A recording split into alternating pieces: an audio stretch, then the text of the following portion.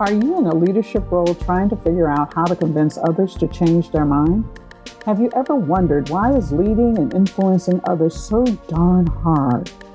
Are you looking for practical answers to these two vital questions? If so, welcome to my podcast, Closing the Gap with Denise Cooper.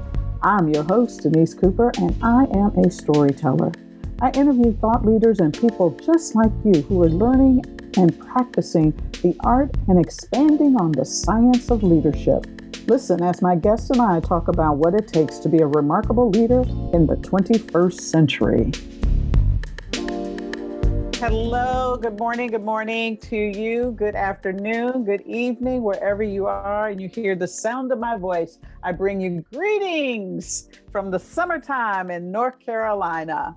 I hope you are having a fantastic day. However, I have someone who is my guest for today who, as you all know, I always think my guests are fantastic. They always bring their best self here and they bring information that allows us to become the best self that we can through all kinds of things. But right now we're in the middle of a dynamic change. And because of that change, there is so much loss of loved ones, change of jobs. We were all together. Now we're not. You used to co-locate with people and build relationships with them. And then now you may be 100% virtual and you may not see that person again, except over Zoom, which really does not replace the warmth and the comfort of having a human being in the same place as we are. We often try to minimize our feelings around this. But my next guest really wants us to know that especially during this time of coming back to work, of high change, of loss because of COVID and the COVID deaths, and then people who just died because it was their time, that grief is the elephant in the room. We all know about it, yet we refuse to talk about it. And if we do choose to talk about it, it is extremely difficult because for most of us, we don't do crying, we don't do vulnerability, and for darn sure, we do not show that we have any levels of weakness. And because of that, it impacts our lives, it impacts our jobs, it impacts the revenue. Just a few statistics on this. A study from 2003,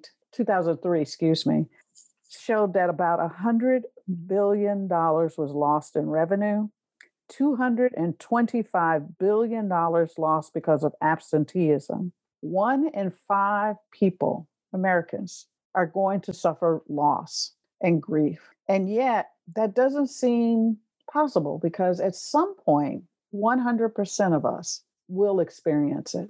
We'll experience what grief is about. And yet, where do you go? What do you do? And how do we create workplaces where we can bring our full self to here and that we know we get the right support that will help us on our journey through life? Well, my guest is an expert in grief.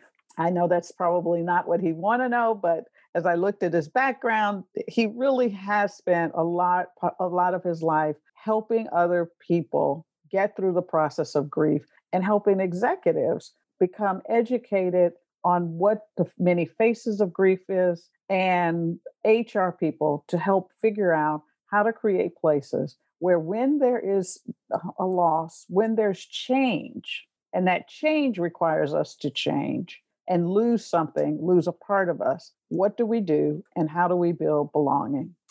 Kevin Ringstaff is the CEO and founder of Grieving at Work. He currently lives in San Francisco, where he is actively building and growing a community, a place where anyone and at any time can come together and learn about the process of grief and how to support themselves or loved ones through the pain and anguish we go through. It's not always about death, folks. It is about losing a way of life, and we will find ourselves feeling angry and hurt and tired because what we thought was the way we were going to live our life out suddenly changes, and change is all about us. So with that, let me welcome Kevin. Hi, I'm so glad to be on here today. Thank you. I think it is really timely as, we are opening up. It's summertime, which is kind of nice, but we're also reopening our country and people are starting to go back to work. And, when you look at the newspapers, when you read when you listen to the radio, when kind of scroll on your handheld, all we're seeing is that changes abound and people are pretty fearful about whether they go back, whether they don't, whether they mask up, whether they don't mask up. How do you talk to people who are on different sides of the opinion of what do we do? Some people like myself and my community, African American community, I can count up almost 40 people who were lost, friends, family, due to COVID. And I don't know that I've had a chance to grieve about that because we've not had funerals. We've not had ways in which we could connect with family. Certainly I work virtual, have always worked virtual. And so my community has shifted on me and I'm looking to rebuild my community. And I don't think I'm alone. I think that there are, a whole lot of folks who just choose not to look at it or are struggling with it because they are looking at it and trying to figure out how to reestablish their life. So, Kevin, today we're going to talk about, first of all, I think there's some misconceptions about what grief is. Can you give us kind of grief 101? I would love to. I was listening to you talk just now and all that loss that you've had and how we just haven't had the chance to grieve any of it yet. And, all of this loss, all of this death that's happened, it's going to affect us. It is affecting us. And I think that we're at a unique point in our history where every single person in this country and probably the world is on the same page of grief. We are all grieving something. Like this past year or so has just fundamentally altered so much of our lives in permanent ways. And this isn't like you said, this isn't just death. This is so many other types of losses too. Mm-hmm. Mm-hmm. They all compound, they all build up, and they all weigh down on us. Yes. So give us a bit of a breakdown on what grief is. Okay. Well, grief is just dealing with the sudden change of your just hopes, dreams, and expectations. Mm-hmm. Right? We can grieve just about any change that happens, even good things that happen. Like when we get a promotion at work, we don't get to associate with all of our colleagues the same way that we used to anymore. And while it's a very good thing that a promotion, it's good for our careers and advancement and all of that, we're still having a little bit of loss too because of that change. Mm-hmm. Mm-hmm. And so there's good things in the change, as you said, getting a promotion. But I've worked with and coached many folks who have moved into that, executives in particular, who suddenly wake up and say, everybody's treating me differently, but I'm still the same person. And so that identity, that ability to relate to people suddenly goes away. And they don't know how to be with other individuals anymore. Yeah. Yeah. We have to suddenly learn something new. Mm-hmm. I mean, that's a loss of identity. Mm-hmm. And we've had much of that this past year. That's also a loss of community. Mm-hmm. I'm sure all of us have experienced that during the isolation of this past year. Yeah. Yeah. And what that means to us and our heavy hearts. So it also makes me wonder, not just what grief, this kind of loss thing is, but the way people express it or don't express it seems to be so different. Tell us a little bit about the range of it, particularly, is it the same for everyone? Does it change based on gender, geography, race, ethnicity? All of it matters. All of it matters. We talk about how we talk about grief in this society in the United States is very different than how we talk about it in the rest of the world. Like in the US in particular, we're a little bit more closed off about grief, about vulnerability, about displaying sadness. Mm-hmm. A lot of people think it's some sort of a weakness. Mm-hmm. Men especially run into this problem. You were talking about, the different forms of grief that we have, and men in particular hide grief because we're culturally taught that growing up. That is the American way. And I know it's partly men, but I think if you go into corporate or workplaces, we're still recovering addicts from the leave your personality at the door. When you come to work, Yeah. oh, 50s mentality. yeah. Pull yourself up by the bootstraps. Mm-hmm. Face it the way, face it like a man. That kind of Exactly. belief systems that come in there. But culturally, there's different things that people can do. And now talk a little bit about, when religious overtones come and Well, let's talk about how we learn about grief. okay. Like we learn about grief from watching our parents, how they grieve. And they learned it from watching their parents and so forth. And not all of that's correct, but that's how we learn it. And so if our parents, like if our moms and dads never displayed grief in front of us, if they held it all in, if they tried to be strong, not display any of that, that's internally what we do. We don't, as a result, we don't do that growing up. Because we're taught, hey, if we're feeling sad, this is what we do. We push it down, we pretend it's not there, we try to move on. And that's just in our families. Going out to, we also have our faith traditions around grief. And we also have our societal, the way society teaches us to grieve. And all of this compounds on us, and it changes and it impacts, how we deal with loss. Well, given how we learn about it, and then we have to come together in this kind of sterile environment, sterile thinking around it. What's something that, why should a manager care? I mean, we've stated some statistics at the beginning: $100 billion in lost revenue, $225 billion in absenteeism. Those are huge numbers, but for the most part, managers don't feel those numbers. Why should they care? Well, they should care because, aside from all those numbers, they should care because, we care about our employees. Ideally, right? Like we care about the people that we're managing, that we're responsible for. We don't want to see people sad. Most people don't. And when we see that, like our first response is to like go up and try to fix it. And you can't fix it. Yeah, the advice monster starts kicking in, right? Let me tell you, I had a time when. Yeah. And, like we can't outsource grief either. We can do things like EAP, counseling. We can do all the positive things that we should do going through grief, but that grief is still going to be with that employee when they come back into work. And if, as a manager, if you're not aware of that, it could impact all the work, all the culture around you too, how everybody else deals with that employee. That employee who's grieving could make mistakes, because one of the telltale signs of grief, and practically everyone who's had a traumatic loss can identify with this, is, we have brain fog.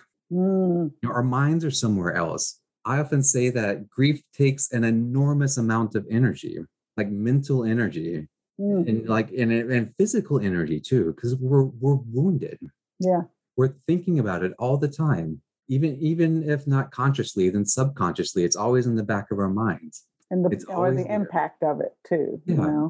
The absence of that person, that way of doing, that habit of being with that person. Yeah. Like even little changes in the workplace too. I talk a lot about compassion fatigue and the healthcare environment, which the healthcare environment is radically changed in the past. And like, for instance, I was talking with a group of nurses who the way that they do their job has changed. They can't provide the care that they want to anymore. They can't. When you see, other families who can't come in there and say goodbye to their loved ones as they're dying, and it's the nurse's job to do that, the nurse takes that home, that impacts us. Yeah, and there's many studies that talk about, I call it the kick the dog syndrome, right? Or I don't call it, but it's been called that, where you have a bad day of work, your boss screams at, an employee, screams at a peer. By the time they get home, they're, screaming at their kids, their spouse, or significant other. And ultimately the dog walks in and they kick the dog, because it just kind of has this downhill effect when we don't deal with our emotions in general, which is, there are hundreds of studies around emotional intelligence. And when we are stuffers, what that does. And Yeah. that sooner or later, I often say, emotions are like holding jello in the summertime. The tighter you squeeze, the more it just finds a way to come out.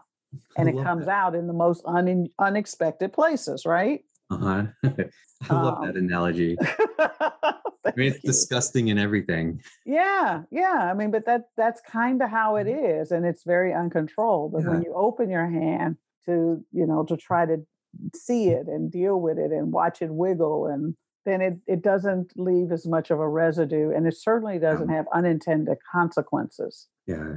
because of it. I love the analogy of talking about the pressure of grief. Like imagine a tea kettle, Mhm, the one that whistles when the mhm, water's ready, and you just put mhm, it on the stove, mhm, right? And when we're holding in grief, when we're pretending it's not there, being strong, it's like putting a cork in that.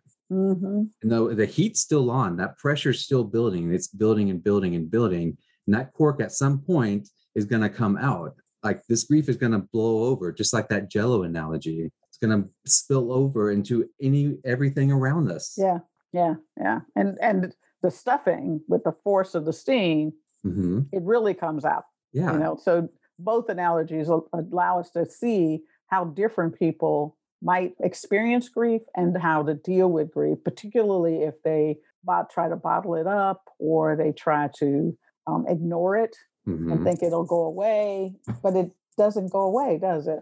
No, it doesn't. Like the loss is always there. Mm-hmm. I've noticed that when you have an employee who's grieving, toward the end of the day, it's going to be a little bit worse for them because during the day, an employee is distracted, they're working, they're focused, they can get Mm-hmm. through a day most of Mm-hmm. the time. But like at the end of the day, you're going home. You're facing that loss. You don't want to go home anymore. Mm-hmm. You know what that's like. Like being in the silence alone with your grief. Mm-hmm. And for many employees now, especially the ones who are still working from home, right, you might be 100% alone Mm-hmm. with no one else around you. And that's very new. Yeah. Yeah. That's something that we haven't experienced as a culture yet. Yeah. And even like as we start going back to work, all of that is still going to be there. That's damage. That damage is there. We have not dealt with this grief yet. We haven't Mm-hmm. even talked about it. Mm-hmm. Like we're still just doing disaster recovery. We Yeah. haven't addressed this grief at all. We Yeah. haven't addressed, the what, 500,000 Americans who have died.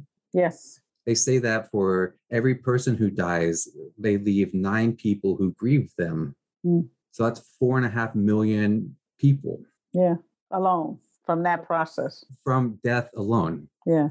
And in from the COVID. workplace, yeah, yeah. And in the workplace, I know that, for a while there's some companies who use employees like, the balance sheet for them. And they really consider them as assets to be Mhm. dealt with. And so we often think the people who are most lucky are the ones who don't have to come to work. But those people who have survivor's remorse, Mhm. we never really Exactly. talk to them about that. Yeah. They have that fear of being let go too. Yeah. They have that grief of going in there, if you're still going into the office or whatever, of, Hmm. seeing an empty cubicle where your friend used to be that you had lunch on Wednesdays. Hmm. Hmm.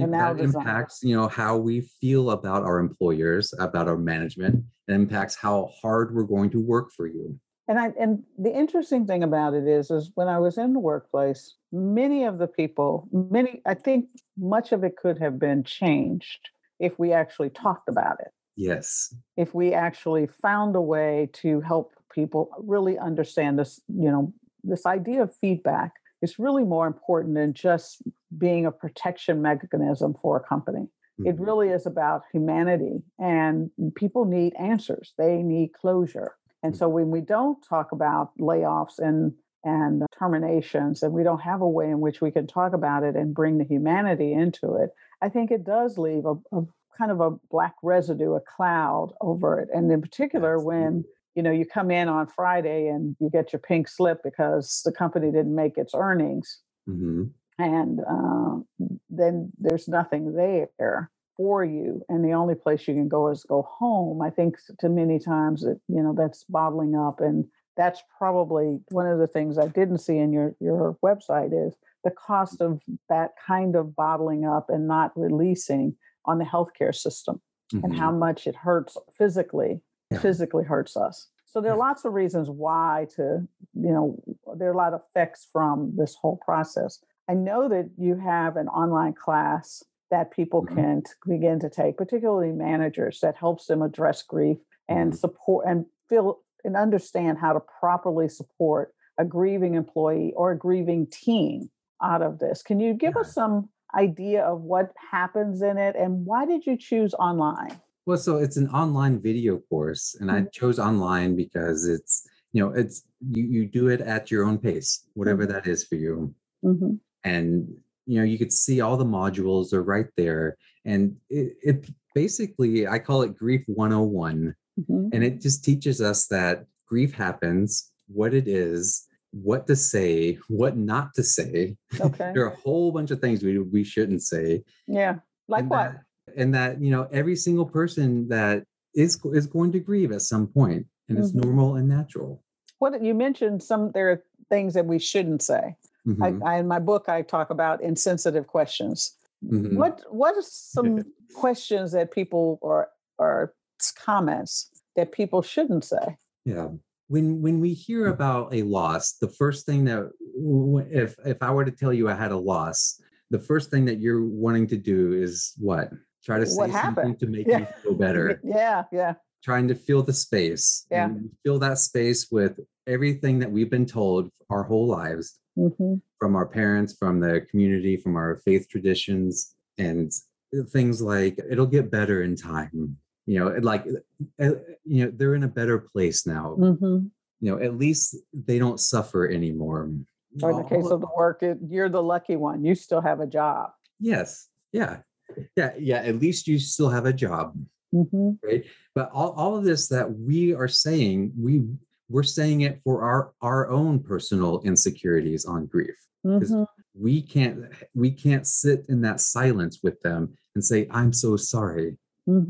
Like it's not about like going back to like death. It's not about them. They might be in a better place. That might be intellectually, factually true, whatever. But we're still here. That person is grieving, right? We are not in a good place. Yeah.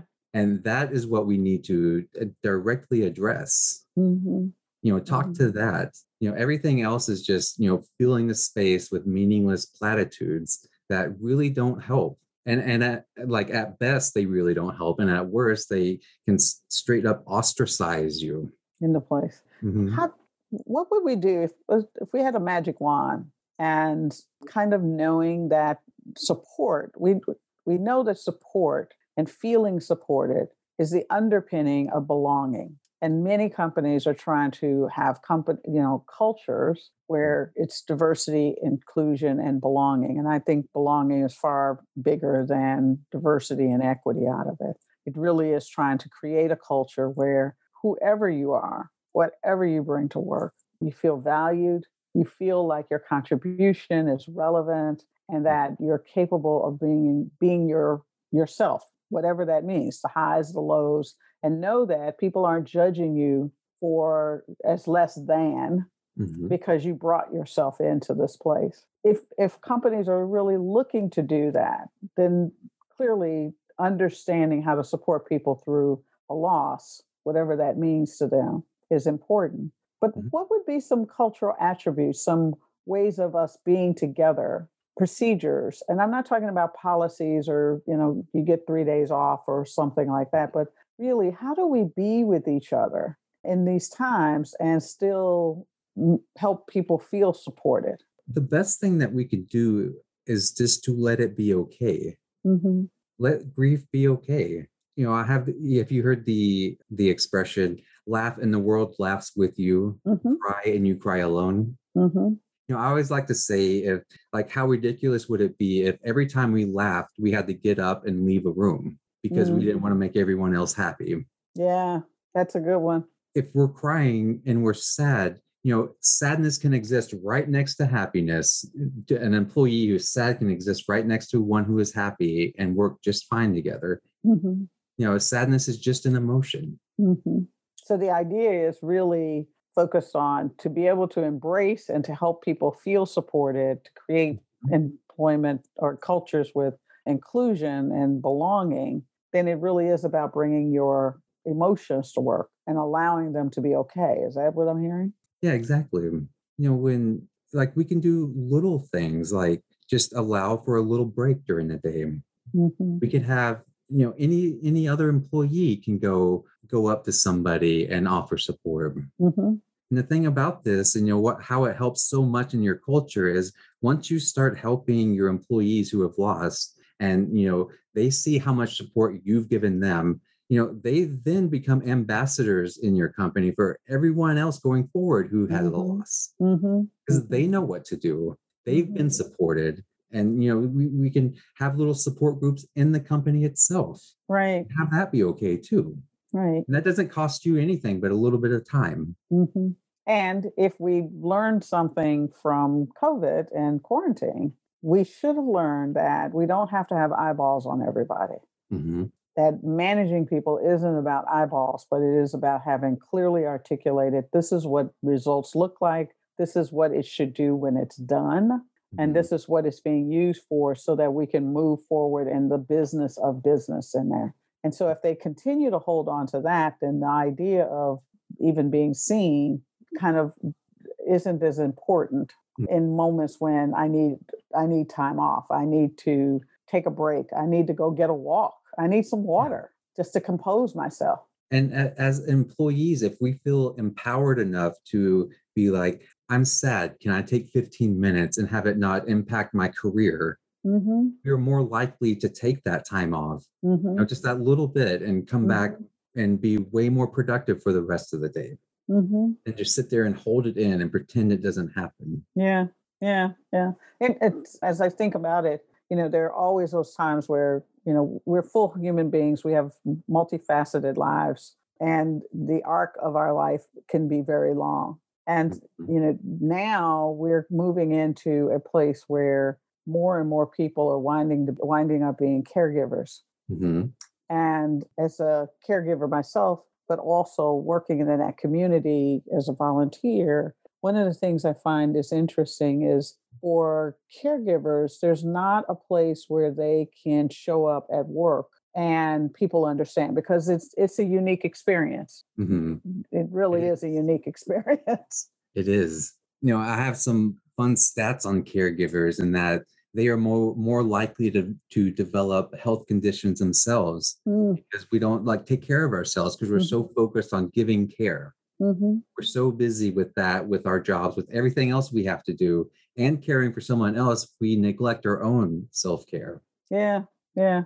Wow, this has And been an unless you've like gone through that, unless you've been a caregiver, no one, then you're just like ignorant to that. Yeah, and the services tend to be pretty disjointed. There's not a good place to go and find it, so you're working a lot of overtime trying to get things done, right? One of the things that I was talking to an executive team and they were, we were just kind of kicking it back and forth on the concept of how do we help employees, particularly those who are tied to being frontline employees. They have to be on the phone because they're customer service, they're retail, those kinds of things. And I explained to them that one of the things that they probably don't pay attention to, because they got somebody who can do it, is that just to get electricity turned on or off or fix a bill can often take 30 to 45 minutes.